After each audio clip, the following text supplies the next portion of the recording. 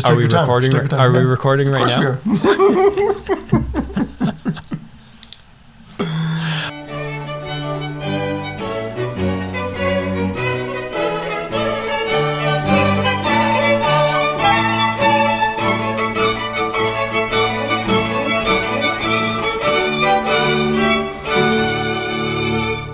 And here we are once again at north of the Shire, and we are now up to episode 7. And I'm here as usual with Mr. Andrew. How are you, sir? I'm doing all right. How are you? I'm doing awesome. You have had an incredibly busy week as usual. Unfortunately. So we have had to push this back a couple times. Yes. I think this is the closest to our publishing date that we've ever recorded. We're only a few days away, so we're like Racing to get this done at the last possible minute. yeah. You know, which means no mess ups and no taking a long-winded time to say something that should be just said in 3 seconds. Let's be hasty, as That's Treebeard right. says. We got to do this in one take. That's what it all comes down to, right? Yeah, pretty much. So what's been going on? Doing any hobbying? Any Middle Earth stuff happening? You're a funny guy. Yeah, You're a it's all funny been guy. like numbers and dollar signs and all of that kind of It's stuff. been my hasn't it? month end, so and we're changing up a couple procedures. It's been my month end, so we're changing up a couple procedures, and things are taking a lot longer than they should, unfortunately. Yeah. How And about I know you? in the past we've referred to you as an accountant, but you're much more than an accountant, are you? You're like Yes. what's your position? Are you like a CFO or what? Oh, I what is wish. No, I'm a controller, so I run the Controller, entire accounting division, if you would, for a quantum computing startup. There you go. Yeah. Sounds really responsible and like a very busy position. It's very responsible, and it's an incredibly busy position, unfortunately. But hey, you know, with the what is it? I guess with the pain comes the gain. So There you go. I guess yeah.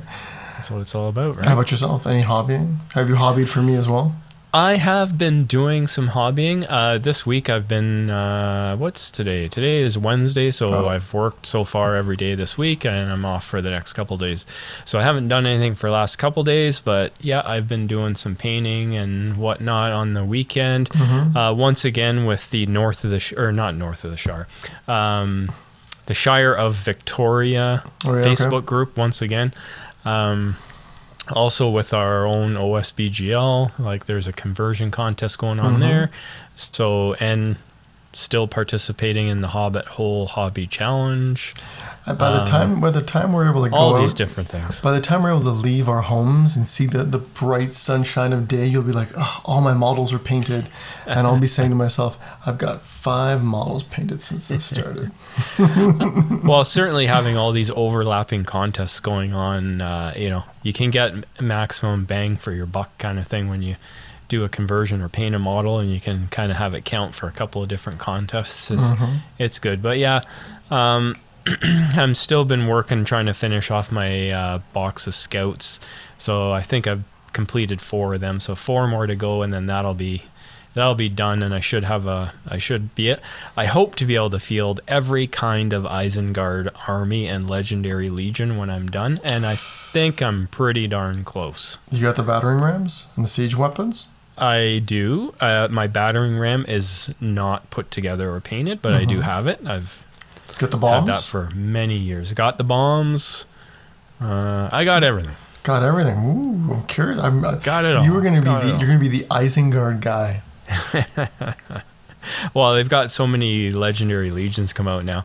I think the one that might be a bit challenging to field is and I can't remember the name, but it's the all Warg Rider one. Oh, What is that Sharkus, called? Wild Wargs or something. Yeah, that one there, unless it's a really low point army, that one's going to be tough to do, but I can do it.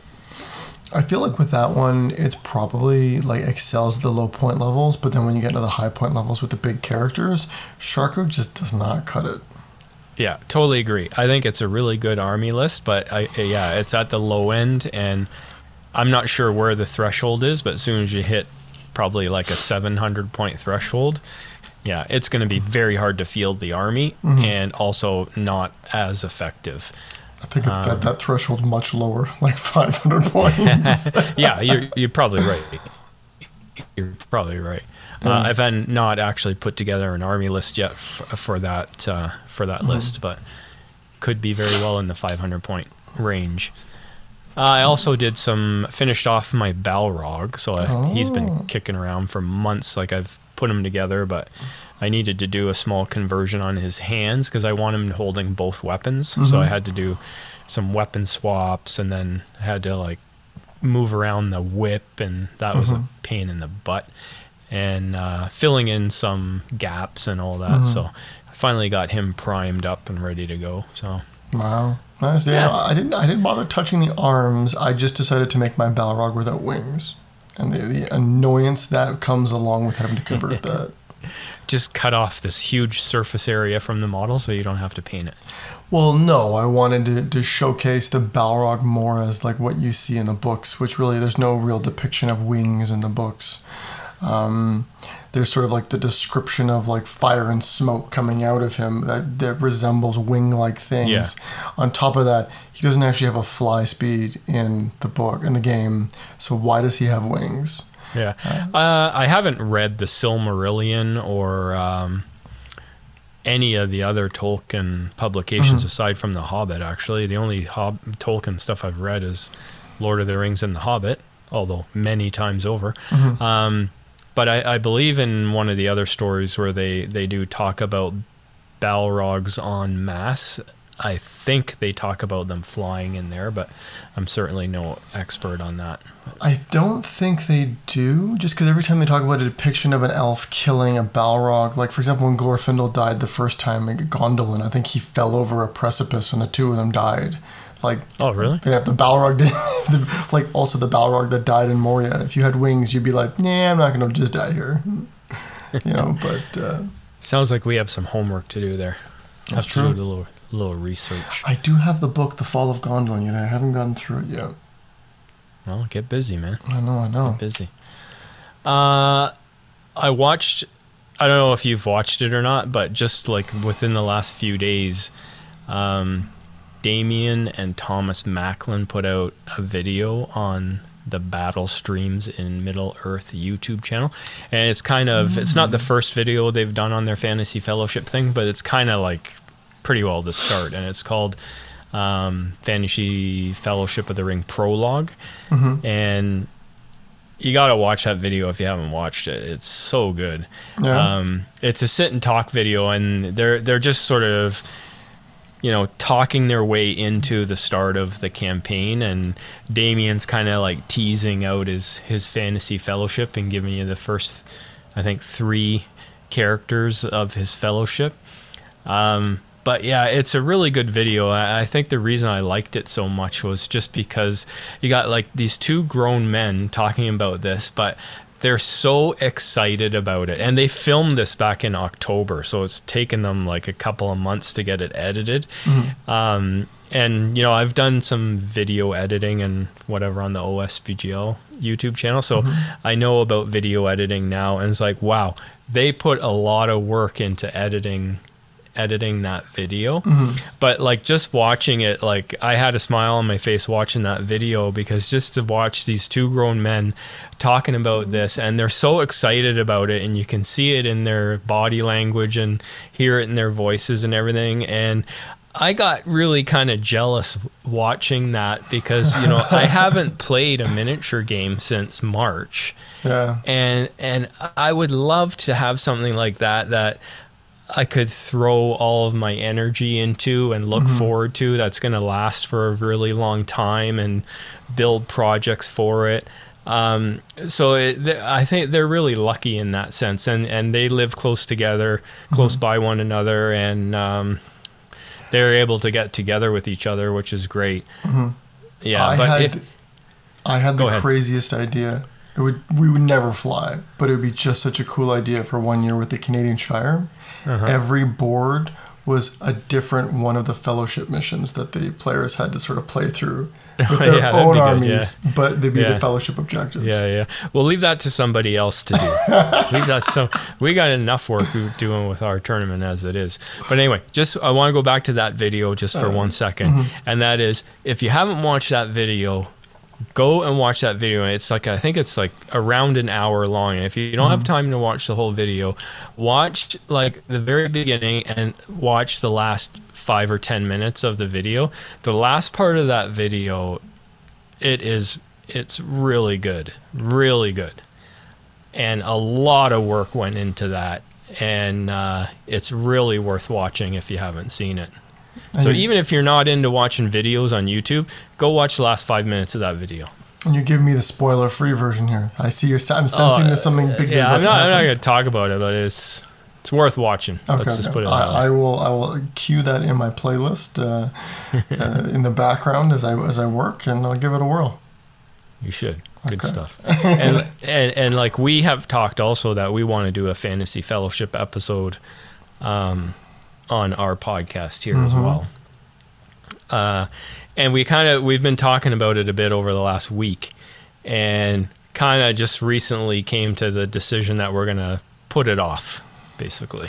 Yeah, I mean, the vision versus the technical limitations right now is really the driver on that one, unfortunately. Yeah, like I have a very specific way that I want to record our Fantasy Fellowship episode, let's call it. And there's just nothing available right now to do it the way that I see it happening. So, you know what? Let's just put it on hold for now. There's enough people talking about the Fantasy Fellowship right now anyways. There's plenty of content out there for people to watch. We'll put ours off for probably a few months until we can actually get together, and we'll do it then. I think it's important to note that how we want to do it at the quality we want it to be at. You know, there's options out there right now that allow us to record 4 people in one shot, but the audio quality suffers significantly when you do that kind of thing. And it's just like, I don't want to go down that route just to say we did it. If we're going to do it, you do it right, and you enact the vision as it's entirely thought out. Yeah, exactly. And the way we were going to do it, it would have ended up being very choppy and not at all what I had imagined it being. So yeah, yes. Let's just put that one on the top shelf for a little while, and we'll do stuff that we it could be a lot. It could be sooner than a little while, you know, with all this talk of vaccines and whatnot. Yeah, who knows? That's right. Yeah, keep an optimistic outlook on that, I guess. Yeah, you gotta. All right, anything else going on, or no? Shall we move on? And we should probably move on. I got these 2 Canadian Shire trophies staring at me, saying, "Please put paint on me." And I'm like, "Yes, I know. I'll get to you." Alrighty.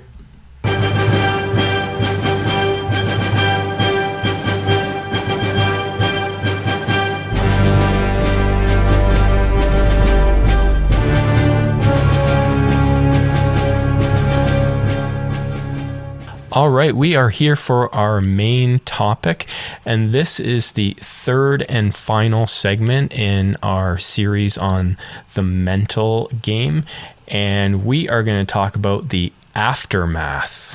And remember, we're talking about games that were lost here, because honestly, you can learn more about your losses than you can with your wins. And just off the top, I'll throw out a little recommendation here. And I don't know if you do this, Drew, or not, but like before I can actually start taking a look at my games like the next day or whatever, or later that night maybe, like I have to recall all that information. And the best way for me to do that is like I write it down during the game so I don't forget, because like by the next day I'll forget like half of it. So like I write down things like my opponent's name, army, faction, mission, who won the game, VPs, and I'll generally write that stuff down on the back of my army list. So if I don't have a chance to actually sit down and evaluate my games like the next day, and it takes a couple days, like at least I'll see my notes and I'll immediately recall the game. I find with myself, I have a pretty good photographic memory, so I can sort of like replay games in my head, even as much as I can still replay the games that I had back in March, seeing how the flow of each game went. So I don't really have to write it down, but I agree, if you struggle with remembering these fine details, absolutely write them down. Hey man, I'm 58 years old. There's a whole lot of clutter in there. I gotta go looking for this information. You've accumulated a lot more knowledge. Your cup is a lot more full than mine. All right, so let me break this down a little bit into some categories so we can talk about it. And this won't be super long, but I would break this down into 3 different things that you can look at in analyzing your game. And that is, the first one is your composure during the game. And we're talking about like your mental composure mostly here. And something that you wrote up called the blame game. Oh, yes. And lastly is the deep dive, like actually looking into the game, what happened, what caused you to take the loss. So let's first look at your evaluating your composure during the game. And like, we've got a whole pile of notes here, and most of this is yours, Drew, but let me just start off with this. And what this is were you able to maintain your composure during the game despite losing the game, or during the game you feel you're going to lose? So or, and we've talked about this before, did the dreaded boo-boo stink face come out? And the boo-boo stink face for us is what we jokingly call when you kind of lose it, right? And you're all miserable, and you're a bad sport, and it's like, oh, this sucks, and my dice are bad, and all of that kind of stuff.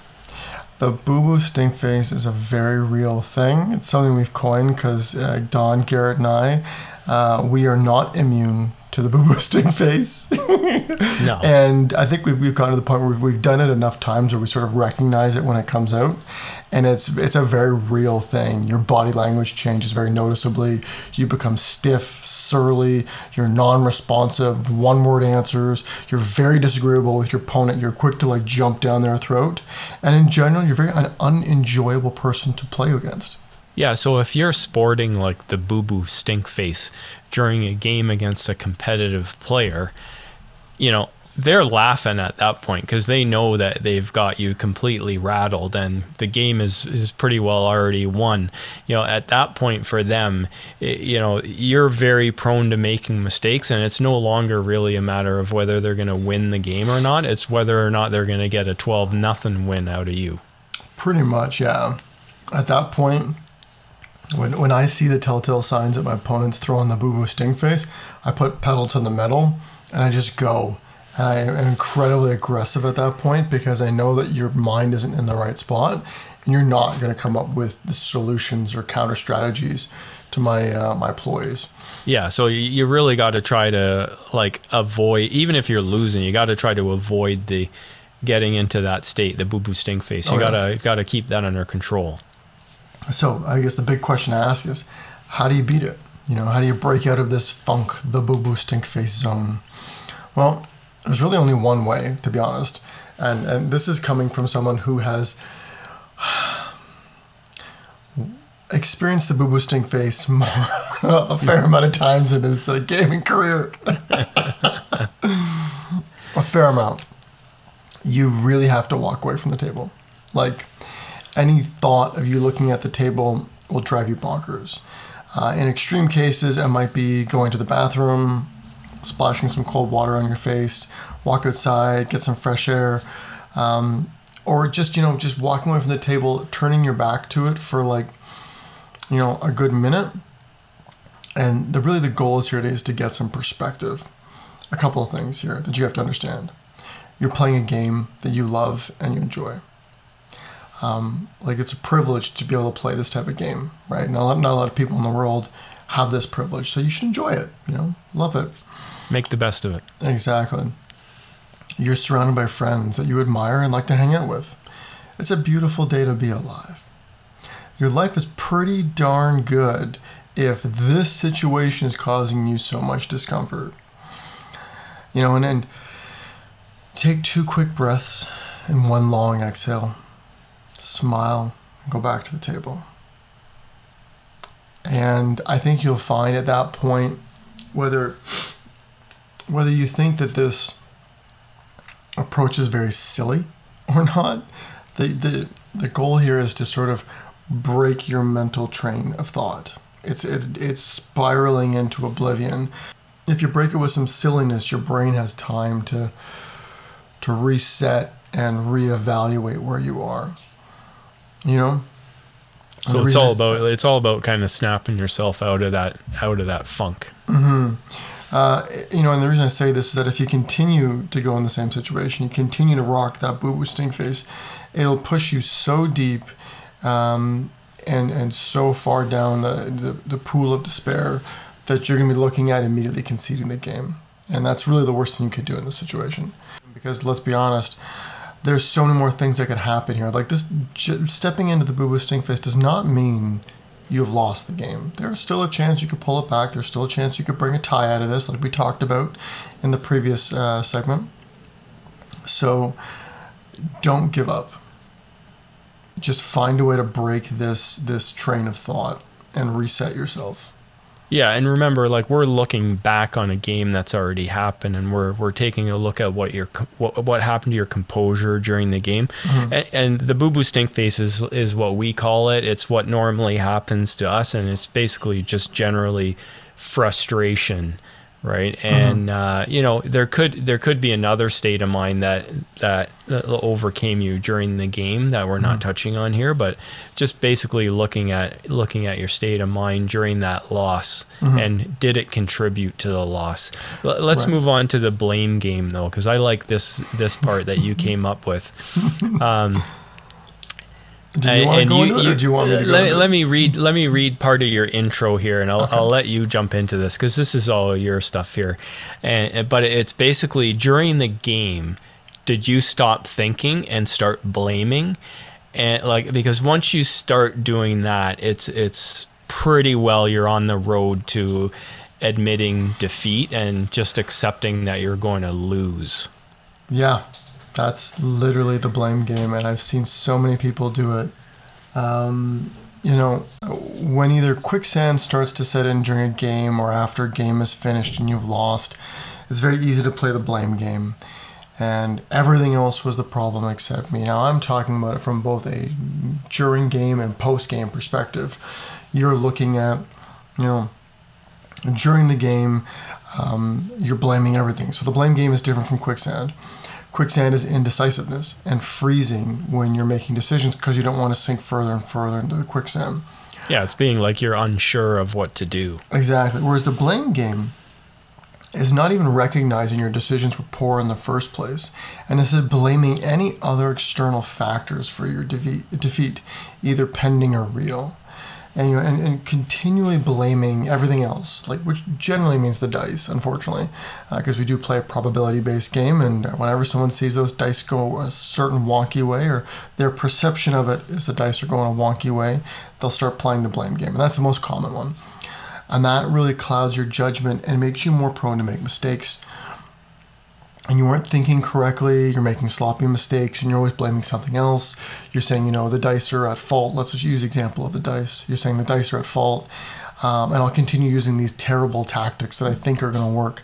And I keep going back to this example of my Orcish line charging Uruk-hai, and the dice aren't going my way. And I'm like, what is going on?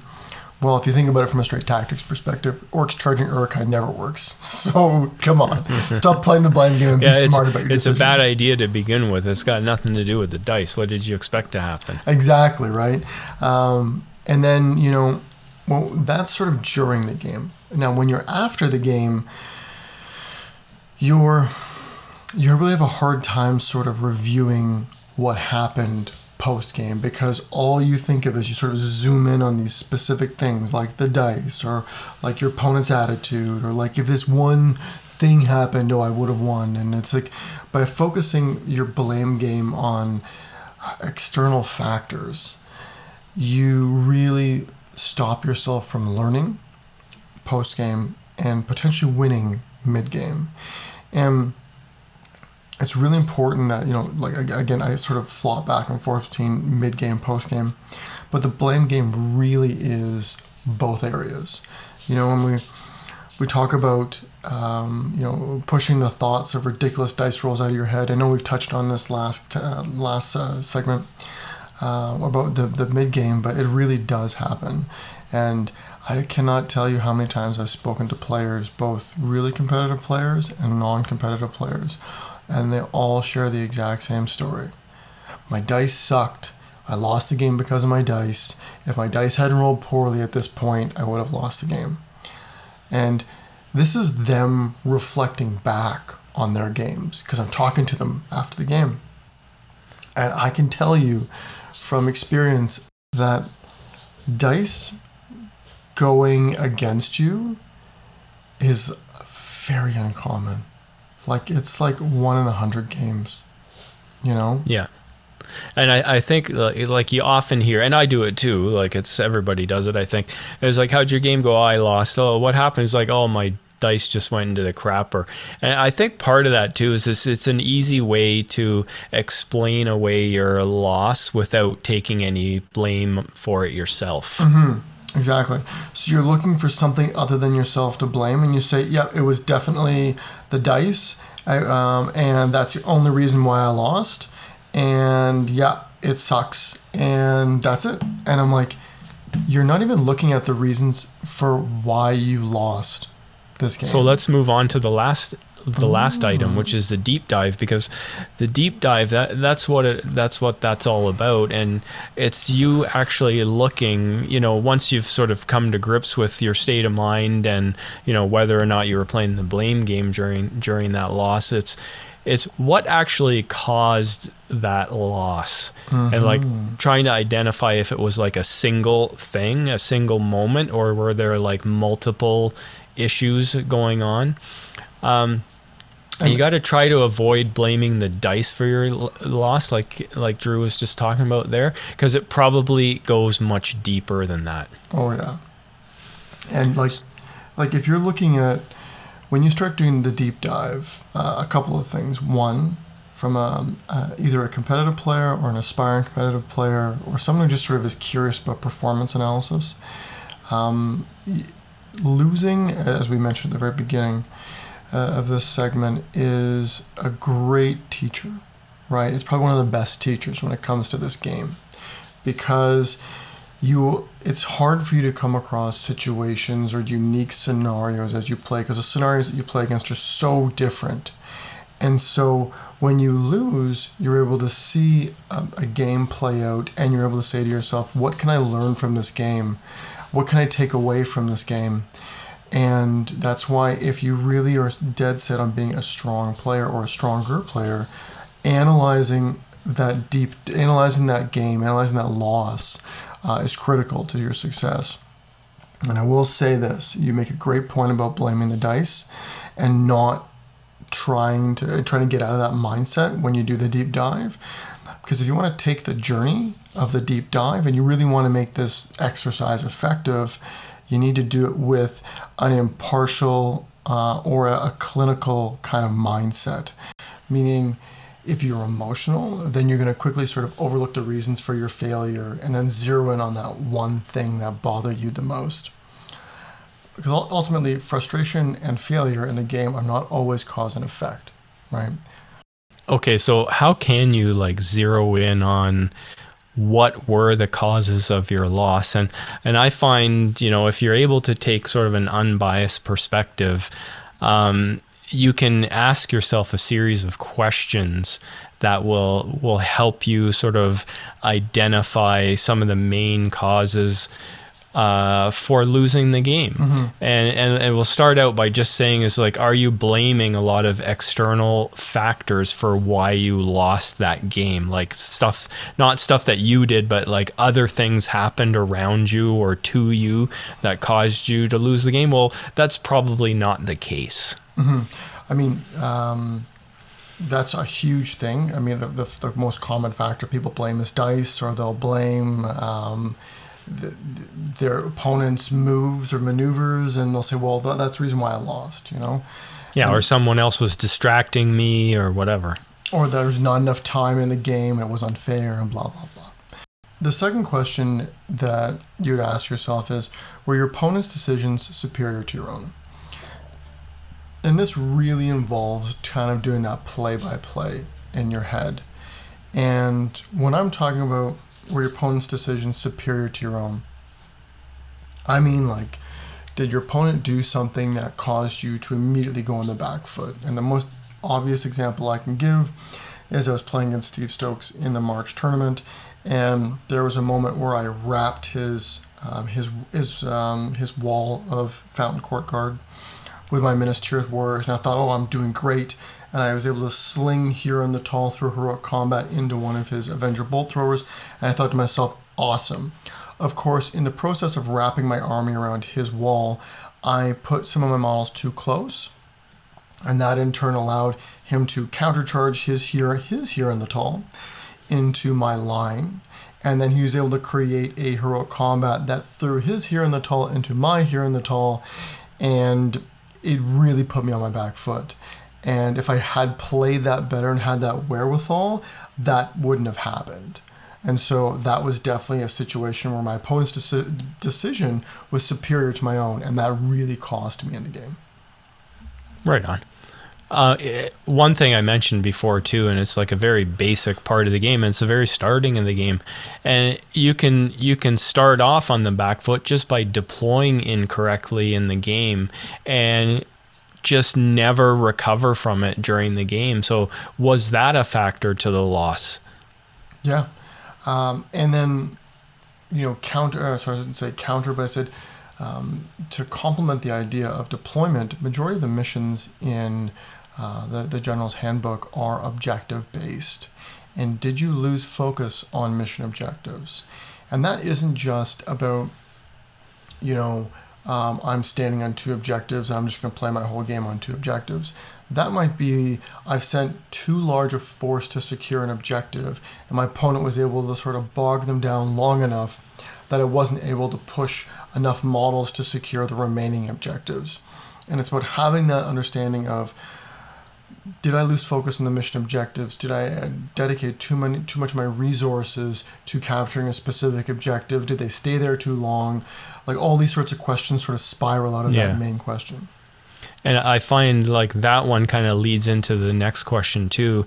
And it's because like quite often you can sort of play off of your opponent in regards to mission objectives and try to distract them. And a lot of the time, especially, I forget the name of the mission, but it's the one called Run to the Middle, whatever that one is. Yeah. And like that one, when you lose that mission and you look at it, almost always the reason is because you let yourself be drawn into an unfavorable combat, or a combat that didn't mean anything in the game, or like it meant nothing towards the mission objective. So that's a question you got to ask yourself too, is like, were you letting yourself be drawn into like unfavorable or unimportant combats just in an effort to try to destroy your opponent's models? I mean, to back that question up is another question I would ask, and this is a critical question. Were you fighting on objectives? Because if you're not fighting on objectives, every other fight is a waste. I was fighting 12 inches away from an objective to get to that objective. Well, no, you got bogged down far too early, and you let yourself get pulled into an unfavorable situation, because from an opponent's perspective, I want you to fight my guys off of objectives, and in some cases, I want you to kill them all off of objectives, so I break, so the end game condition starts, and I'm still standing on the objectives and you're not. Yeah, and like sometimes when you find yourself like starting to be drawn into an unfavorable combat and you recognize it, and you never want to sacrifice your models, but sometimes you just have to make the decision, you know what, everybody that's not actually fighting right now, I'm just going to run them away from that combat, and those guys there will probably die, but it's not important. Exactly, and that's why you have shields, right? You've got models of shields, you charge one of your guys into 2, and you tie up as many as you possibly can in those 1 to 2 fights. You shield, and everyone else runs towards the objective. Now, this is the important part about this strategy, is that you want to run your guys, you want to disperse them as they run up, because you want your opponent to freak out and say, which model should I go for? And then that really causes them to make some really aggressive plays to sort of catch themselves back up. And again, for them, it's all about pinning you away from the objective. So again, the idea of, are you getting drawn into unfavorable combats? Are you not fighting on objectives? These are critical questions to ask yourself. And you really, and while we're talking about this deep dive, post game, these are also questions you have to ask yourself mid game as well. Am I doing this? Am I making these mistakes? But yeah. And so we'll jump on to the next question, which is, did you use your shooting effectively? And this is a really important question to ask, because, well, a 12-point or 24-point investment into 12 bows will almost always give you a great return on investment. If you're shooting too much or you're shooting too little, you actually are hurting yourself, because you're either too stationary or you're not stationary enough, and you're either not getting that return on investment you want, or you're getting the return on investment and then some, but you're sacrificing board control to do it. Right. And I would say that, the last question I would ask, and it's a pretty broad question, but it's a big one, and that is, did your heroes perform up to expectations? And in your army, you're going to have a ton of points wrapped up in your heroes, and those heroes need to earn their keep. And you're either going to be doing that by killing enemy warrior models, killing enemy heroes, or claiming objectives. And you have to have those heroes earning their keep. And I'm sure you can add to that, Drew. So there's two ways you want to look at this. One, real quick analysis, did my heroes kill enough points to make back their own points? Okay. Or two, did my heroes do something which allowed the rest of my army to maximize, or to play on that opportunity and really maximize it? And there's two examples I'll give, which is why I think Faramir is an undercosted or underrepresented model, which he's amazing. Faramir is a model that if he just charges into infantry, he's going to make back his points with the lance and the charge and the whole shebang and the fight 5. More often than not, he's going to kill enough models to make back his points. Right, yeah, he's pretty good on the offense against troops. Right, but if Faramir comes up against an Aragorn, King Elessar, he comes up against a Ball, he comes up against a Sauron, well, guess what? Aragorn just calls heroic defense 3 times. Yeah. You locking that hero down for 3 turns allows the rest of your army, who numerically or quality of heroes will be more superior to your opponent's force. Because remember, that cheap Faramir was 100 points, give or take, going up against like a 240, 350, 400 point model, you immediately have a points advantage. So you being able to capitalize on that for 3 turns will mean that your opponent, who plays the Aragorn, King Elessar, or whatever, is not able to catch up. Because if by the time they've killed your Faramir, but you've broken their army, it doesn't matter. You've already won the game. And we've in the current MESVG edition, we've really seen this concept sort of turned on its head almost, because the way this game has been playing for the last few years is heroes just smashing the daylights out of everything. Well, recently we've seen heroic defense suddenly becoming such a huge thing in the game. And that's because before, people were getting their heroes to perform by how? Killing other heroes. Mm-hmm. The easiest way for a hero to make back his points is to kill another hero. I remember playing you in a game once when you had to ring Wraith on Fellbeast. The game started, boom, compel, alerts, charge, dead. Right off the bat, I lost a big hero, right? And your hero suddenly has earned back a huge amount of his points. Well, now we're seeing things like heroic defense in the game, and it's designed to kind of stymie that. Mm-hmm. So we've talked about it before, Gorolf Ironhide. That guy, I would say, I would be very tempted to say he is too cheap, because your opponent needs to be really well aware of his special rule, or they're going to be walking through mud the whole game with that guy in their face. And for his 60 or 70 points, whatever he's worth, he'll shut down like a 200-point hero for the entire game. Yep.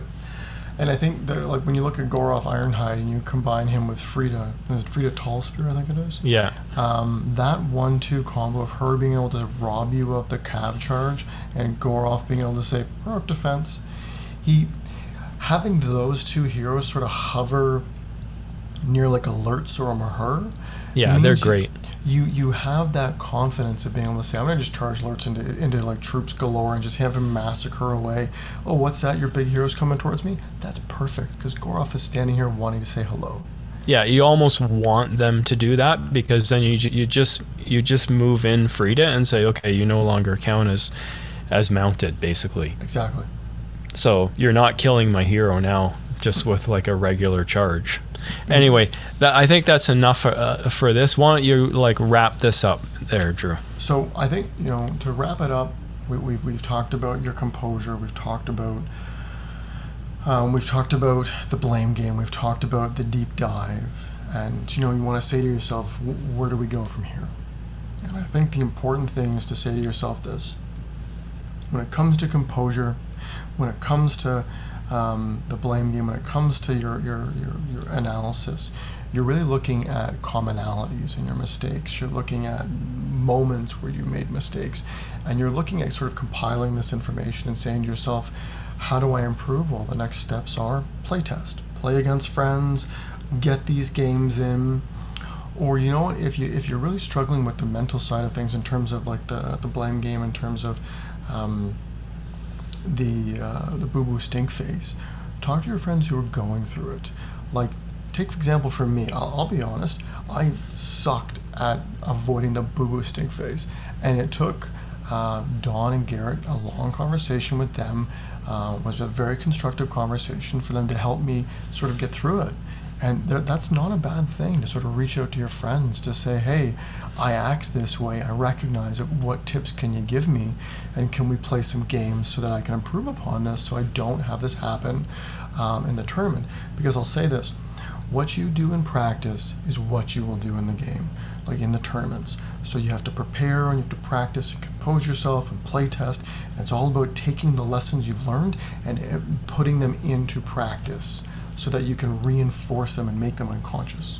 Yeah, and if you can play your friends and lose and keep your composure, you're laughing, right? Especially when your friends love to tease you when they see you start to lose your composure. Oh, yeah. Oh, yes. I know. You know exactly who I'm referring to. It's all about sticking the knife in and giving it a good twist when you got your buddy on the ropes. Exactly. So if you're able to ease back on that, and if you're able to sort of recognize that and get through it, even if they're constantly jabbing you, then you're ready for the tabletop, because the people you play across from you aren't going to act the same way as your friends do in practice games.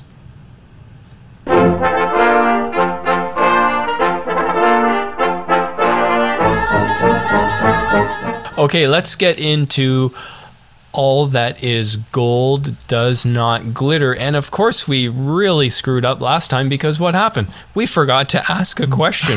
So we have nothing to talk about this time, other than we are going to ask a new question. That's for right. People to send their answers into. And Drew, you came up with the question, so we'll let you can ask the question. It's a miracle, me coming up with one of these questions. So here we go. Who is your favorite member of the Fellowship? And this could be for model reasons, it could be for aesthetics, it could be for rules, it could be for the books that you read, it could be for the movies, any reason. Let's hear it. We want to know who your favorite member of the Fellowship is. Awesome. And send your answers to our email address, which is northoftheshirepodcast1, the number 1, @gmail.com. Alrighty.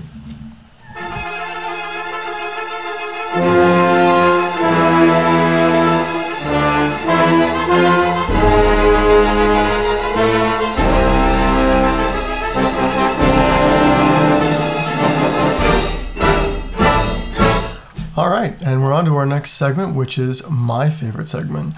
What have I got in my pocket? The segment where I ask, and Don asks each other random questions about Middle-earth, and anything goes. And we have to answer it spontaneously on the spot. Hence, well, spontaneous and on the spot are the same thing, but anyways, here's my question. Okay, who's going first? I'm going to ask you the question first. You're asking me? Okay. Yeah. Okay. Now, this has been a common sort of criticism of The Lord of the Rings and Tolkien's work. I would love to hear your feedback. Why did they spend their entire time walking to Mordor when they could have just asked the eagles to fly them there and just drop the old ring into Mount Doom?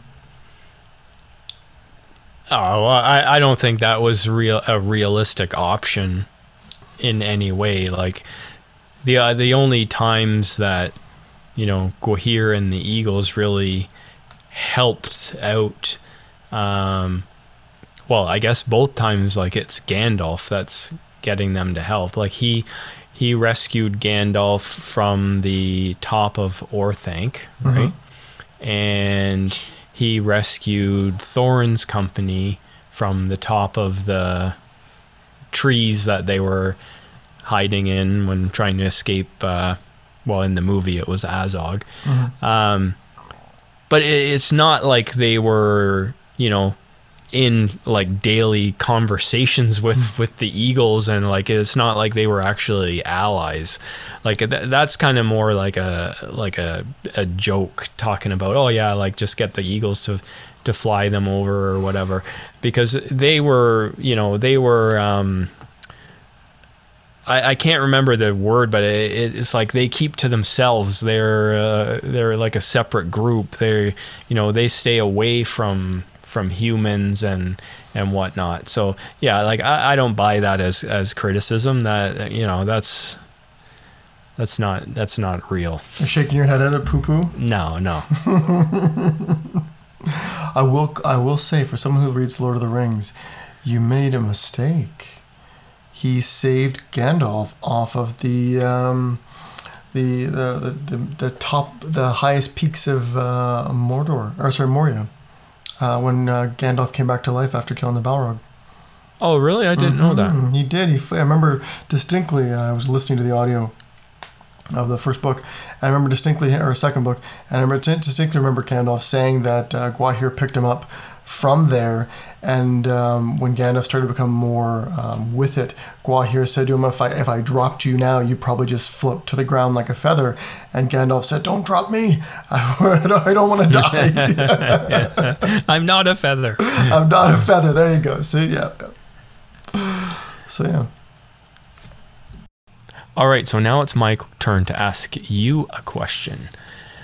And my question is, and this could be a long answer, but here's the question.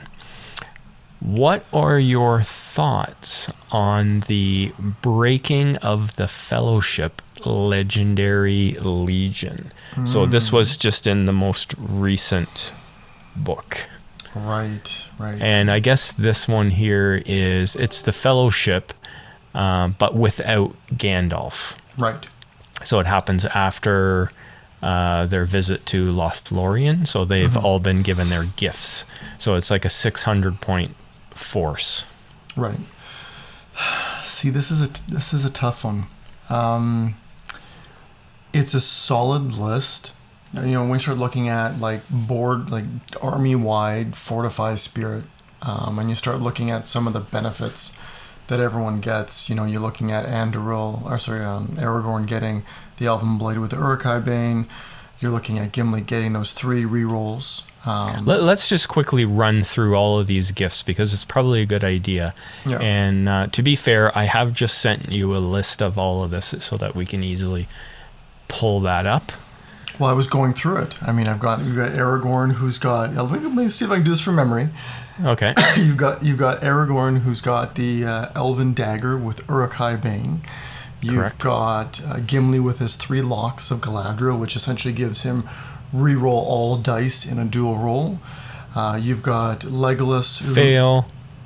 Yes. So he can only do that 3 times per game. 3 times per game. Hold on a second. Was it supposed to say 3 locks? We roll this dice 3 times per game. Easy. You weren't specific enough for Get me. out of here. You have Legolas with his bow, which if he's within 3 inches of another, member of the Fellowship, he can reroll his shooting hits. That is really good, actually. It's really good.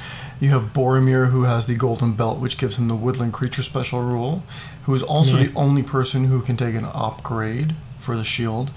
And then you've got Merry and Pippin, who have the Noldoran daggers, which let them reroll to wound. You've got Sam, who's got his rope, which lets him get an automatic 6 on any jump and climb tests.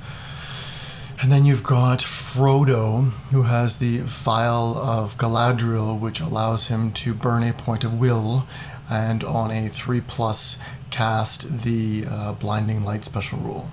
Did I get any wrong? Nope. Actually, surprisingly accurate. The Frodo one, you got the name wrong. It's the Light of Erendil. Oh, okay. If I pronounce that correct. Gotcha. I was thinking about, okay. We'll go with that. To me, that one there goes a long way in, because basically that one there I think is kind of replacing Gandalf's Blinding Light, right? Well, I think that one replaces Gandalf's Blinding Light. The army-wide Fortify Spirit kind of replaces the Protection of Valar special ability or spell that Gandalf has. Mm-hmm. Now, if you're going to look at this Breaking of the Fellowship and compare it to the normal Fellowship, they get that Fortify Spirit. Sorry to interrupt you. That's another special rule they have. Because in addition to those equipment upgrades, they have introduced a couple of special rules as well. So the Blessing of Galadriel is. Whilst they remain close to Lothlorien, the Fellowship remain under Galadriel's protection. Friendly models always count as having the Fortify the Magical Spirit cast upon them. This is always in effect, even if their will points have been reduced to 0. And I'll just finish off the other ones. The Bond of Fellowship. When forced to fight, the Fellowship will give their all to ensure the protection of their friends. Models from this Legendary Legion count as in range of a banner if there is another friendly model within 3 inches. Wow, that's really good. Mm-hmm. And lastly, you have my sword. The Fellowship have pledged themselves to protect Frodo no matter the cost. As long as Frodo is alive on the table or escapes the board in scenarios where this applies, all models from this Legendary Legion gain the Fearless special rule. Additionally, this force will never be considered broken whilst Frodo is alive and on the table or escapes the board in scenarios where this applies. So that's everything. Right. So the last part, the Fearless and the Broken, is the Fellowship's normal special rules. Right. So if you take a Fellowship army, you get that. I think, and you have to correct me if I'm wrong on this, the banner special rule is new. I don't think it's actually a part of the regular Fellowship army bonus. Yeah, I don't recall ever reading this before. So, I mean, if you're looking at the army from a 600-point level, putting Gandalf in there just in general is really hard, just because he's like 180 points. Yeah. And you're really sacrificing a lot of hitting power. Like, that army needs Boromir, it needs Aragorn, it needs Legolas, and it needs Gimli. At a minimum, it needs the 4 of them. Yeah, and like, I'm no expert at like playing with Gandalf, but I have played with him a few times, and I'm gun shy to play with Gandalf just because I find, we talked before about heroes making back their point value or making their presence felt in the game. I find it really hard to do that with Gandalf. Yes, he has some really good abilities, but is it enough to like be worth, like, what is he, 170 points or something like that? That's a lot of points to make back. When Sorcerer's Blast wasn't nerfed and you could like bowling alley down 3 or 4 guys, it was a steal. You just run him, he cast Blinding Light, he'd bomb Sorcerer's Blasts everywhere, and if you had a big hero, he would cast Transfix, right? Right. And it was very easy for him to sort of make back his points over the course of a game, because outside of charging in and getting a cav bonus, 2 attacks, 4 on the knockdown, he could Sorcerer's Blast and kill a fair amount of guys. Now, that's really been nerfed, pulled back in with the Sorcerer's Blast, so his offensive potential has been neutered quite substantially. So, looking at Fortify Spirit replaces his ability to put Protection of Alara on stuff, right? And Fortify Spirit is bar none way better than the Protection of Alara, just for consistency and ability to affect every model in the party.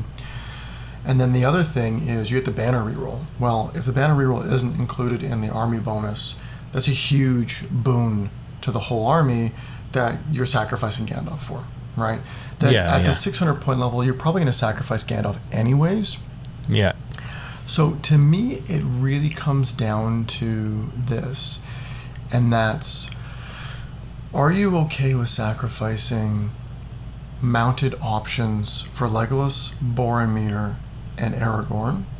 And are you okay with sacrificing Anduril for the banner reroll and Fortify Spirit, right? Right. Because what you're doing by taking the Breaking of the Fellowship, yes, you have Blinding Light with Frodo, but the army only moves 4 inches a turn. And yes, you can use Aragorn's ability to Heroic March, and you can constantly be moving.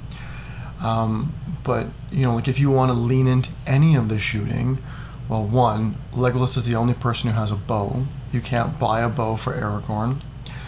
And so you're really just kind of moving the army forward at, 4.5 inches a turn with the march, and moving half and letting a Legolas shoot, right?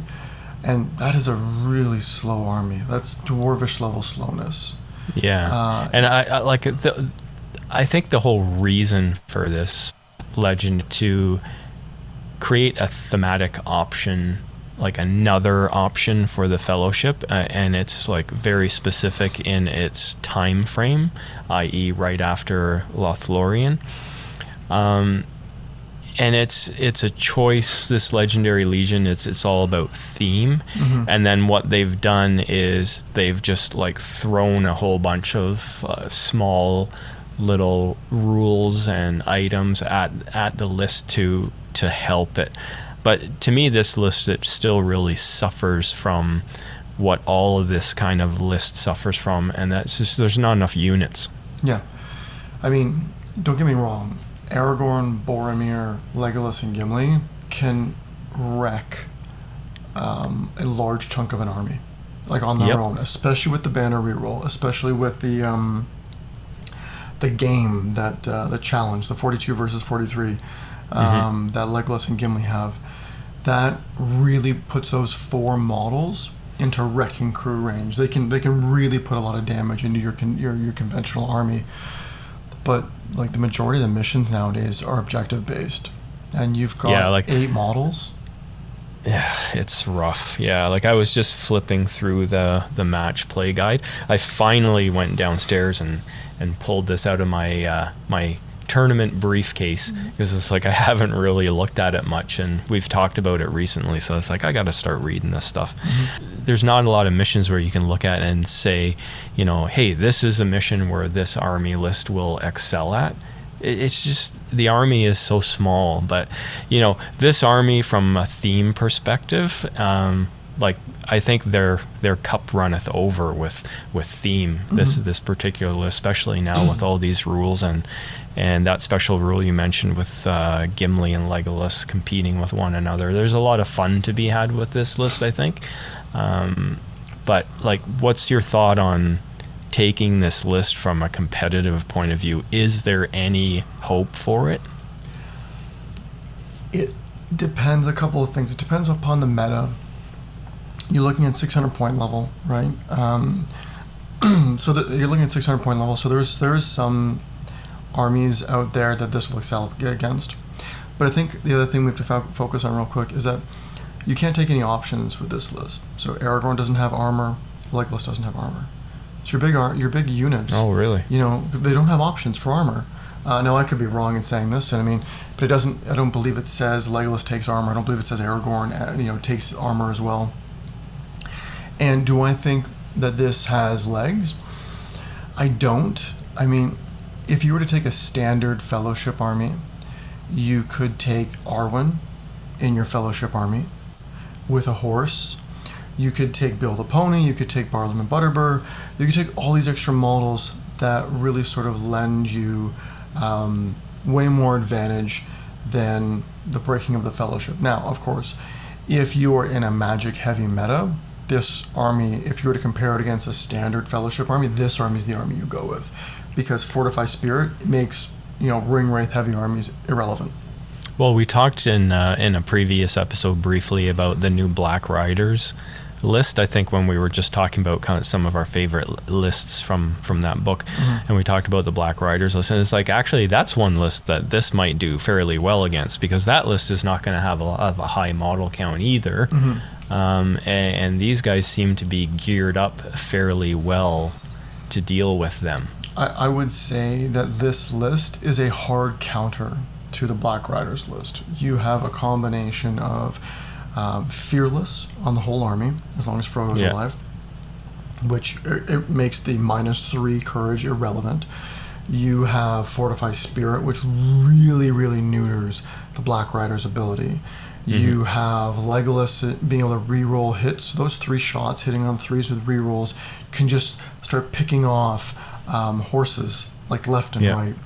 You've got Gimli with his ability to two-hand to get the +1 to wound, to really sort of circumvents the defense 8 from the Black Riders. You've got Aragorn, who's wielding the Elven Blade, so he's got that ease of winning those fights.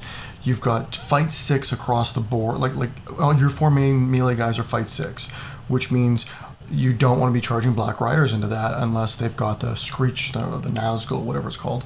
They have the banner reroll too. I'm not sure if you mentioned that. And they've got the banner reroll. And let's be honest, if Gimli's in a bind, he's going to blow one of his Galadriel locks, and all of a sudden he's rerolling all his dice. And and even Merry and Pippin get rerolls to wound. You know what I mean? So if you trap a Wraith, they're rolling 2 dice. They're effectively rolling 2 dice to get a wound. There's just so many benefits that this unit has, this army list has against the other Legendary Legion. They're just a hard counter. Yeah, that's true. So there's one army that they could potentially beat. Now, if we're talking a theme tournament, or we're talking an all-hero tournament, this is a really strong list. Yeah, because in the past, we haven't seen one for a while, I don't think, but in the past, in our league here in Ontario, we have run all-hero tournaments, kind of like one per year. I think maybe last year was the exception. I don't remember having one last year. Yes. But yeah, this list at 600 points, it's going to be a little silly. I mean, it doesn't have any cavalry, so that's a downside. But I mean, it's got enough other special rules to sort of help bolster the lack of any cavalry. Yeah, I mean, the Canadian Shire is what, 700 points, or is it 600 points? I can't even remember now, honestly. It's one of those. Because if it's 600 points, I expect to see this army a lot next year. I expect to see this army a lot next year. Oh, it's theme. I'm like, sure it is. I know exactly what this army does. And this isn't theme, but okay, knock your socks off. But yeah, no, I think this is... Because remember, you have to look at this from a 600-point level. You can't, like a standard Fellowship army, you can really beef that up to like 8, 9, 1,000 points. Maybe not 1,000 points, but at least into the 800-900 point range quite easily with all the extra characters you can take. This army can't get there. It can only go to 600. So any sort of comparison you do has to be at the 600-point level. All right, so I actually dug up our Canadian Shire tournament pack, and indeed it is 600 points. So guess what we'll be seeing in the future? Yeah, a lot of these lists. Ronan, I totally expect you to bring this list. If you don't, I'd be very surprised, because you did bring the Fellowship last time. I think he also brought I've seen him play with the 9 before at another tournament as well. That's true. I don't know if he ever brought that to ours. I remember he brought the Fellowship to our event, and he said, none of them are mounted. I said, well, if none of them are mounted, you're definitely going to take Breaking of the Fellowship. So are you done talking about this army list? Yeah. Breaking of the Fellowship? So And what's the bottom line? The bottom line is at 600 points, depending upon the meta and depending upon, the missions that are chosen for the event, this is a strong list when you're able to sort of like stay together, because the 4 main combat heroes are extremely good at doing what they do, and these special rules just make them better at it. But the problem is that with the majority of objectives out there in the game, coupled with the fact that none of these models are mounted, really hurts their ability to play the objective game. And if you're going to rely upon Frodo for the blinding light to keep you alive from shooting, 1, there's a time limit on it, and 2, you have to slow your movement speed considerably. So I don't think it's going to be as big as, say, the 9 in a competitive environment. But if you're looking at a theme event or, say, an all-hero event, this would be one of the top lists at 600 points. But very thematic. Thematic, that's right. Right on. Okay, so good answer. I like that. Just like a little mini army review almost. Almost, yeah. So is that it for this episode number 7? Should we wrap it up? I think we should wrap it up. What's coming up around the corner now that we've finished off your 3-part series on the mental side of the game? Well, to give a little tidbit, we're going to do another 3-part series, and it's going to be on armies. It's going to be on armies. We're going to keep it at that. It's going to be a bit of a secret. Okay. But a 3-part series that's going to be on armies. You're just giving us a little teaser. I'm going to give you a little teaser. That's right. We're gonna we started with the higher level concepts, and we're slowly, I wouldn't say slowly, but we're working our way down into more granular topics, and we're going to go from there. All right, sounds good. Look forward to reading your initial thoughts on that and possibly helping to develop those concepts. Well, you've already bashed a lot of the concepts I had already. Like, this name is stupid. This name is stupid. I'm like, okay. That's what I'm here for. That's exactly it. It's like, you do just tell you what you've done wrong. That's okay. Do you have any parting words for us? I do. I actually have a passage to read. Okay. And it's kind of suitable considering the series that we just finished reading. Also, I got to mention too, like, we've been, ever since we had that episode with where I talked about playing chess, it's like chess is all around me now. Like I've been playing chess at work, on my breaks and lunches with a guy there, and all of a sudden there's this show on TV which is really popular. I don't know if you've heard of it. I've just started watching it. It's called The Queen's Gambit. I saw that on Netflix. Yeah, and so I'm partway through that series, and it's all about a young woman who's playing chess. So anyways, this is kind of related to that, but I will just say before I read this, just wish everybody a happy holidays, I guess, because I think our next episode will be out just after Christmas, but just wishing everybody a safe and happy holiday season. Happy holiday season to everybody, and to those not celebrating Christmas, a happy winter celebration. Winter celebration, that's right. Okay, so this passage is from The Return of the King, and it's from Minas Tirith, and it is Gandalf. And here we go. Well, no need to brood on what tomorrow may bring. For one thing, tomorrow will be certain to bring worse than today, for many days to come, and there is nothing more that I can do to help it. The board is set, and the pieces are moving. One piece that I greatly desire to find is Faramir, now the heir of Denethor. I do not think that he is in the city, but I have had no time to gather news. I must go, Pippin. I must go to the Lord's council and learn what I can. But the enemy has the move, and he is about to open his full game. And pawns are likely to see as much of it as any. Peregrine, son of Paladin, soldier of Gondor, sharpen your blade.